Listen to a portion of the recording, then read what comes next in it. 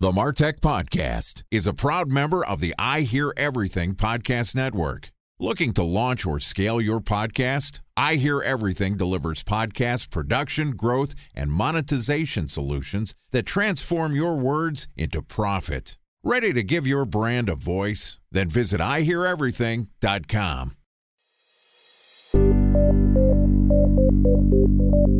From advertising to software as a service to data. Across all of our programs and clients, we've seen a 55 to 65% open rate. Getting brands authentically integrated into content performs better than TV advertising. Typical lifespan of an article is about 24 to 36 hours. If we're reaching out to the right person with the right message and a clear call to action, then it's just a matter of timing. Welcome to the MarTech Podcast, a Ben J. Schaap LLC production. In this podcast, you'll hear the stories of world-class marketers that use technology to drive business results and achieve career success. We'll unearth the real-world experiences of some of the brightest minds in the marketing and technology space so you can learn the tools, tips, and tricks they've learned along the way. Now here's the host of the MarTech Podcast, Benjamin Shapiro. Welcome to the MarTech Podcast. Today we're going to discuss a topic that is very close to my heart and soul and the center of my consulting business, brand development and marketing strategy. Joining us is Mitch Duckler, who is a managing partner and brand and marketing strategy consultant at FullSurge, which is a strategic consulting firm that helps clients achieve enduring growth through brand strategy and development. Prior to working at FullSurge, Mitch started his career as a CPG brand manager at Unilever and transitioned to the consulting side through working on a wide variety of brands, including Coca-Cola. And today, Mitch is going to tell us what marketers need to do to establish and maintain brand differentiation in the digital age. Here's our interview with Mitch Duckler, managing partner and brand and marketing strategy consultant at FullSurge. Mitch, welcome to the MarTech Podcast. Thank you, Benjamin. It's nice to be with you. It's great to have you here. I'm excited to talk a little bit about brand and marketing strategy. And just for a little context, I've been running an independent consulting firm myself for 3 years and have put it a little bit on the back burner since becoming more focused on podcast production. But it's nice to talk shop with somebody else who works in a very similar field. So I'm excited to have you on the show.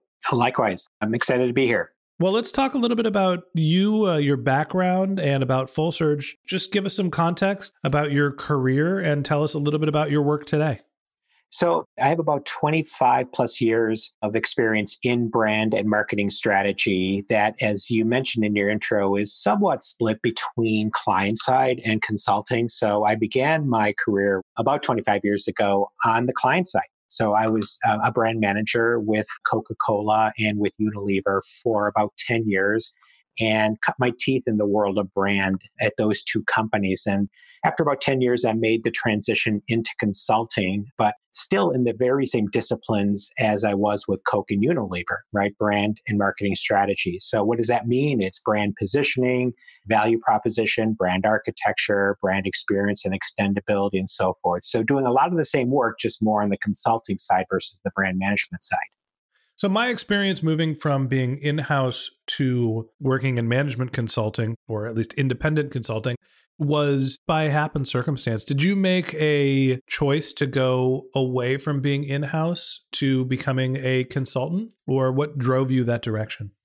It was a couple of things. First of all, what I noticed is what I liked most about my job in brand management was the strategic components of brand management. So the things that I mentioned earlier, like developing a comprehensive brand portfolio strategy for a company or positioning brands for competitive advantage, those were the things that kind of got me the most energized about what I do.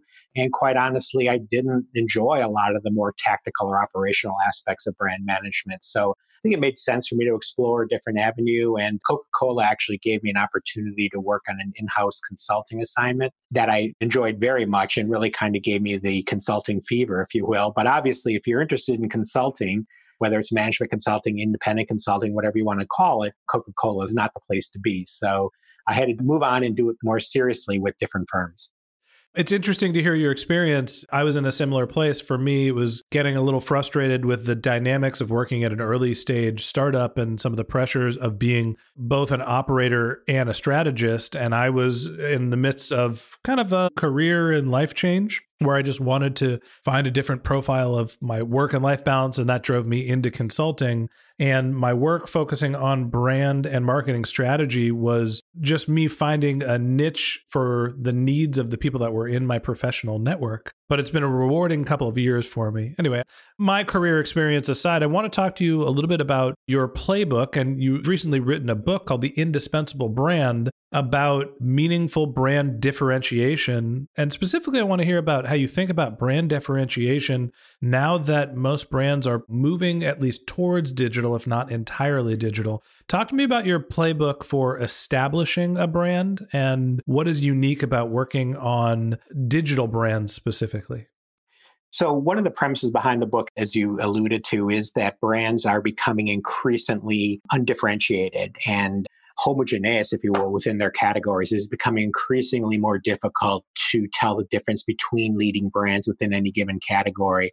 I go into a number of reasons why that has occurred, one of which is quite honestly digital activation. And that's not to say that digital is a negative thing.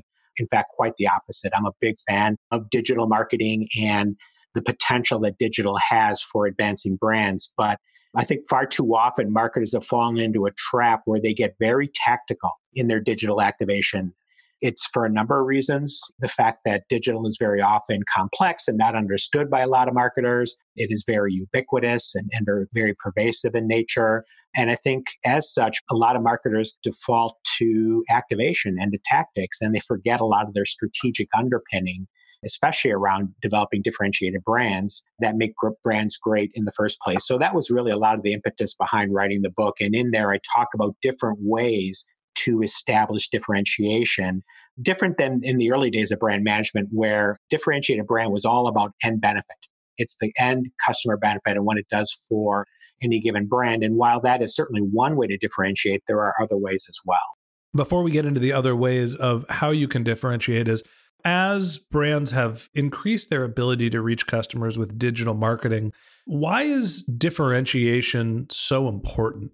Well, differentiation is really at the heart of brands in my mind. And brand management is arguably founded on the notion that what gives a brand power and value is its ability to be differentiated. Obviously in a relevant way, right? Just being different in and of itself isn't enough. It has to be what I would call meaningfully differentiated. But without that, you really have nothing in terms of brand. You almost, by definition, are trading on a commodity basis. So that's why it is so critical. Why I believe it's become heightened, especially in the digital age, and why it's particularly important for brands that are very digital in nature, is just the proliferation of choice. So there have been an explosion of number of brands within any given industry or category. And even the number of categories and industries has been growing. So as such, consumer choice has really been proliferating. And the more consumers are faced with choice, the more they're becoming overwhelmed and struggling with which product is right for me. How are these different and which one should I choose? And it's really at the core of this issue. Yeah, the thing that sticks out to me that you said is that without brand differentiation, you're essentially selling a commodity, which means that your only way to drive value is by lowering your price, improving your process, or reaching new customers. Really, what we're talking about is moving away from being a commodity product allows you to have more control over how you're pricing and where you're selling your products. Absolutely. Talk to me a little bit more about some of the ways that brands can differentiate. Sure. So the first way I would think about it's almost in terms of the journalist, what's called the journalist questions, what, how, why, who, questions that journalists will often ask when they're writing an article. The one that I mentioned earlier, a customer benefit, essentially answers the question, what does your brand do for me? What benefit does it provide? And that is typically the way most marketers will go about positioning their brand. But if you think about it in a lot of categories, that benefit is universal. There's a single benefit and a single reason why consumers will buy a lot of products. So you take hair care, for instance. I worked at Unilever, which one of their many categories is hair care. At the end of the day, all shampoo brands were about beautiful hair, right? So it was inherently not differentiating to say your shampoo brand gives you beautiful hair. So a lot of companies in that category, for example, differentiate on the how. That's a process or a technique or an ingredient. So Pantene talks about, and again, I'm staying within the hair care category, Pantene will talk about vitamin-infused formula. So that's a how. That's what makes them different. They still give that generic benefit of beautiful hair, but what makes them different is the how. That's one example. We're also seeing a lot, and I'm sure you're familiar with this, around why. So there's been a big push in recent years around purpose branding. Simon Sinek did a very famous TED Talk around the power of why. And brands that are essentially their reason to be is what positions them uniquely within the market. So it's a mission or a vision or a value. So Patagonia, that's a brand all about inspiring and implementing solutions to the environmental crisis. It says nothing about their products, right? That's almost secondary. But their whole point of differentiation is their why they exist, why people want to work for them, why those people get up in the morning and are excited to go to work, right? It's all about a purpose or a mission. So that's another way to differentiate your brand. I want to ask you about a brand challenge, or I guess two competitive brands that I think typify branding in the digital age. And the two companies that stick out and the biggest example of the power of a brand and the way that they can impact your business are Uber and Lyft. Two of the most prominent ride-sharing companies, if not the most prominent ride-sharing companies in the world. And they have very different marketing approaches and incredibly different brands. And I would say that that is, outside of which company took on more funding early on in their business, the biggest differentiator between the ride-sharing services. Their products are essentially identical. Time for a 1-minute break to hear from our presenting sponsor, Mutinex. In 1919, John Wanamaker said, "Half the money I spend on advertising is wasted. I just don't know which half." Well, the advertising landscape has changed since then, and instead of reaching your audience on 2 channels, you're probably reaching them on 20. Turns out John didn't know how easy he had it. But that doesn't mean that you should give up on striving towards marketing effectiveness. No matter how complex your marketing strategy is, Mutinex Growth OX is the market mix modeling platform that measures the impact of marketing on your bottom line. Mutinex's market mix modeling platform calibrates your insights against the latest market conditions so you can make media and marketing investment decisions confidently and quickly. Ready to take your team from I think to I know? Then join brands like Samsung, ING, and Asahi who make better marketing decisions with Mutinex. Mutinex Growth OX. Your best decision starts here. To learn more about Mutinex, go to mutinex.co. That's MUTINEX.co. Okay, here's the rest of today's interview.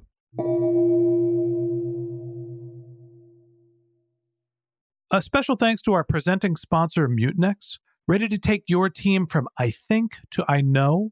Then join brands like Samsung, ING, and Asahi who make better marketing decisions with Mutinex. Mutinex Growth OX, the marketing mix modeling platform that makes measuring ROI fast, easy, and cost-effective. Request a demo at mutinex.co. That's MUTINEX.co. How do you think about the difference between Uber and Lyft? And, just curious to hear your thoughts about the differentiation between those two brands. I'm going to answer that from the standpoint of a consumer.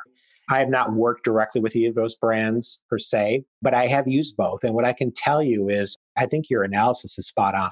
The what is very similar. They get you from point A to point B in the form of a rented ride, if you will. Yeah, it's a Prius, no matter which service you use. Exactly, it's a Prius, right?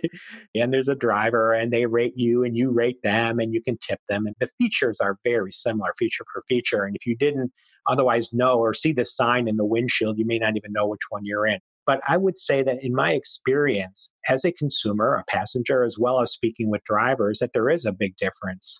I find the Lyft brand, and again, this has been my experience, much more down to earth, much more friendly, more laid back, less pretentious. Uber seems to be a little bit more buttoned up in their communication and their branding, a little bit more transactional. Here's a great example. And again, this is just me speaking. Like if I get in the Lyft, I'll sit in the front seat. In Uber, I view myself sitting in the back, right? I do the exact same thing. Yeah, it's a brand thing where it just feels more formal. And I'm not saying this in a bad way or judgmental. There's a lot of people for whom Uber is a better option. But it's a little bit more stiff, a little more formal, a little bit more business-like. And I find Lyft much more down-to-earth, casual, and informal.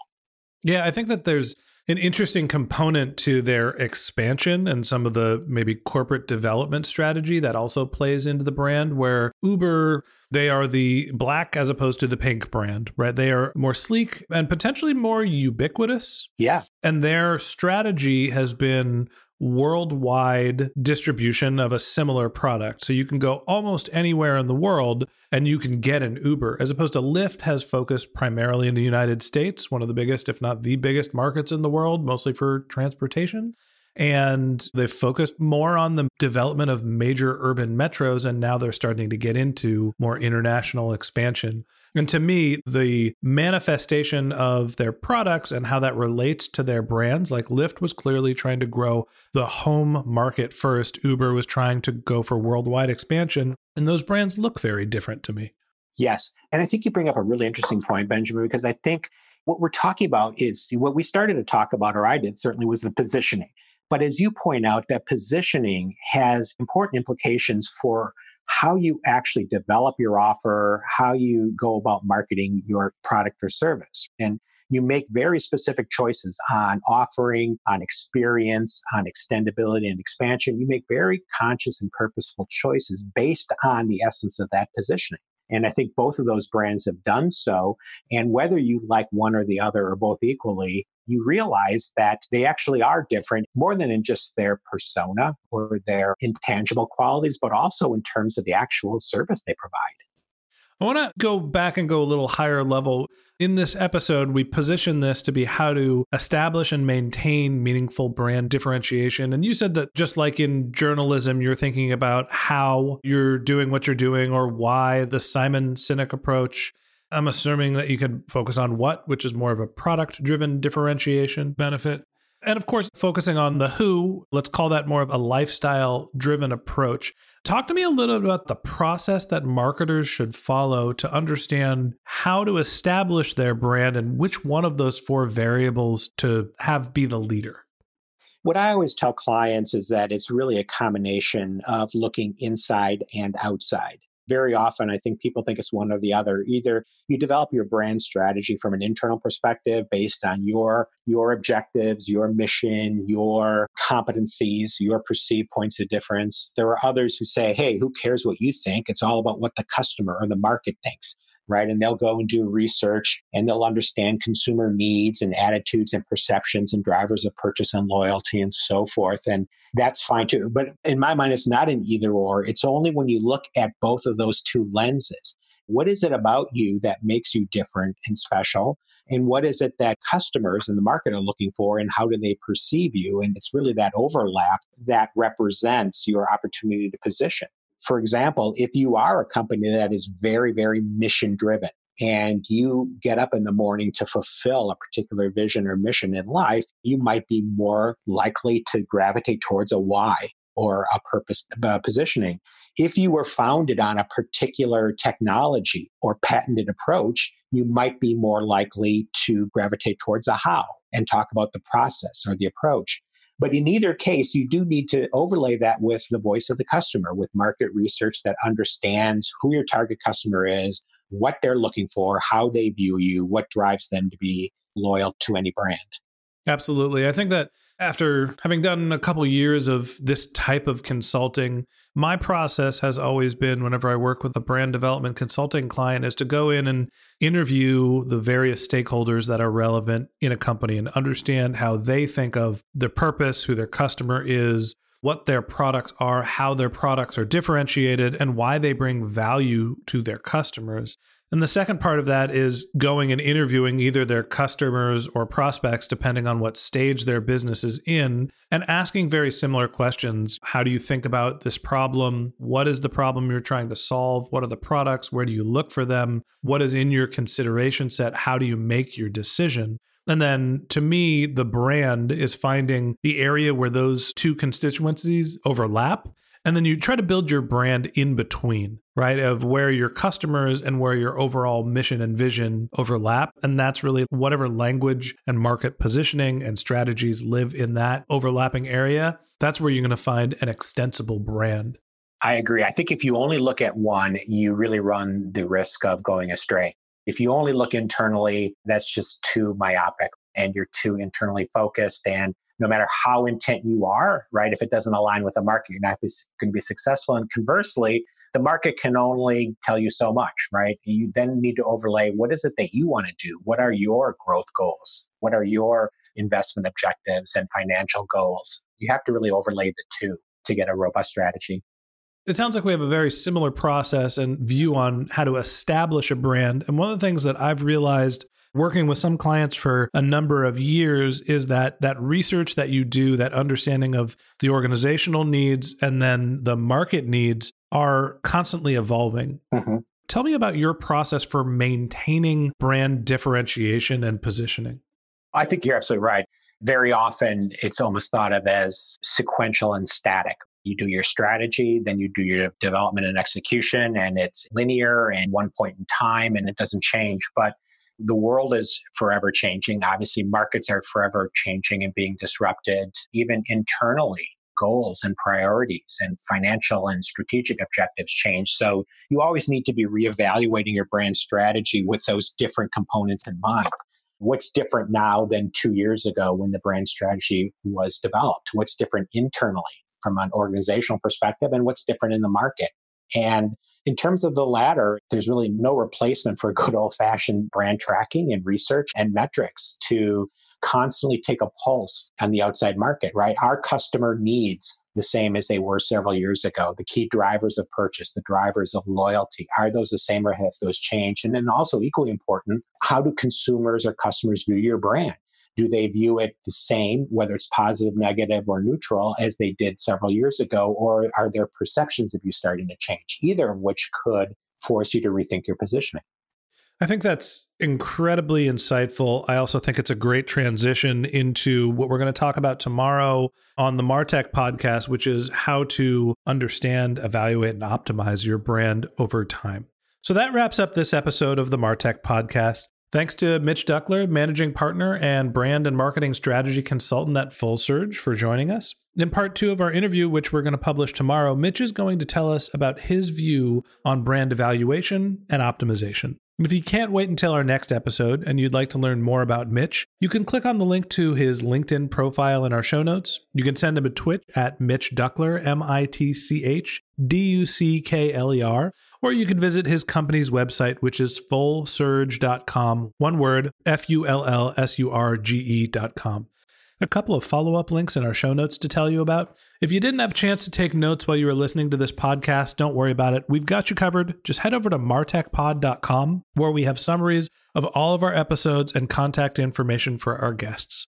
If you're a subscriber to the MarTech podcast, thanks for being a member of our community. We always want to hear from you, so we created benjshap.com/question, where you can send us your topic suggestions or your marketing questions, which we'll answer live on our show.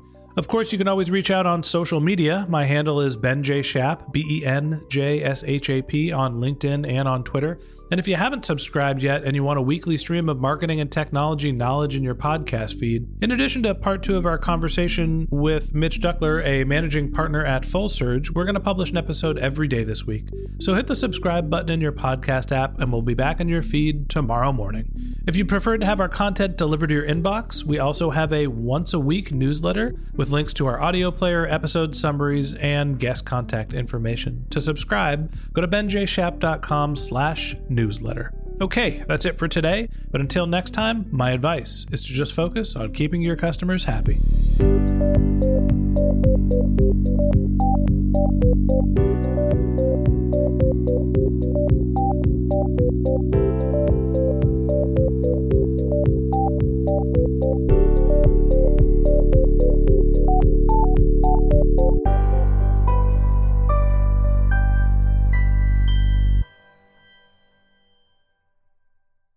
Thanks for listening to the MarTech Podcast, an I Hear Everything production. Looking to launch or scale a podcast like this one for your brand? Then visit iheareverything.com.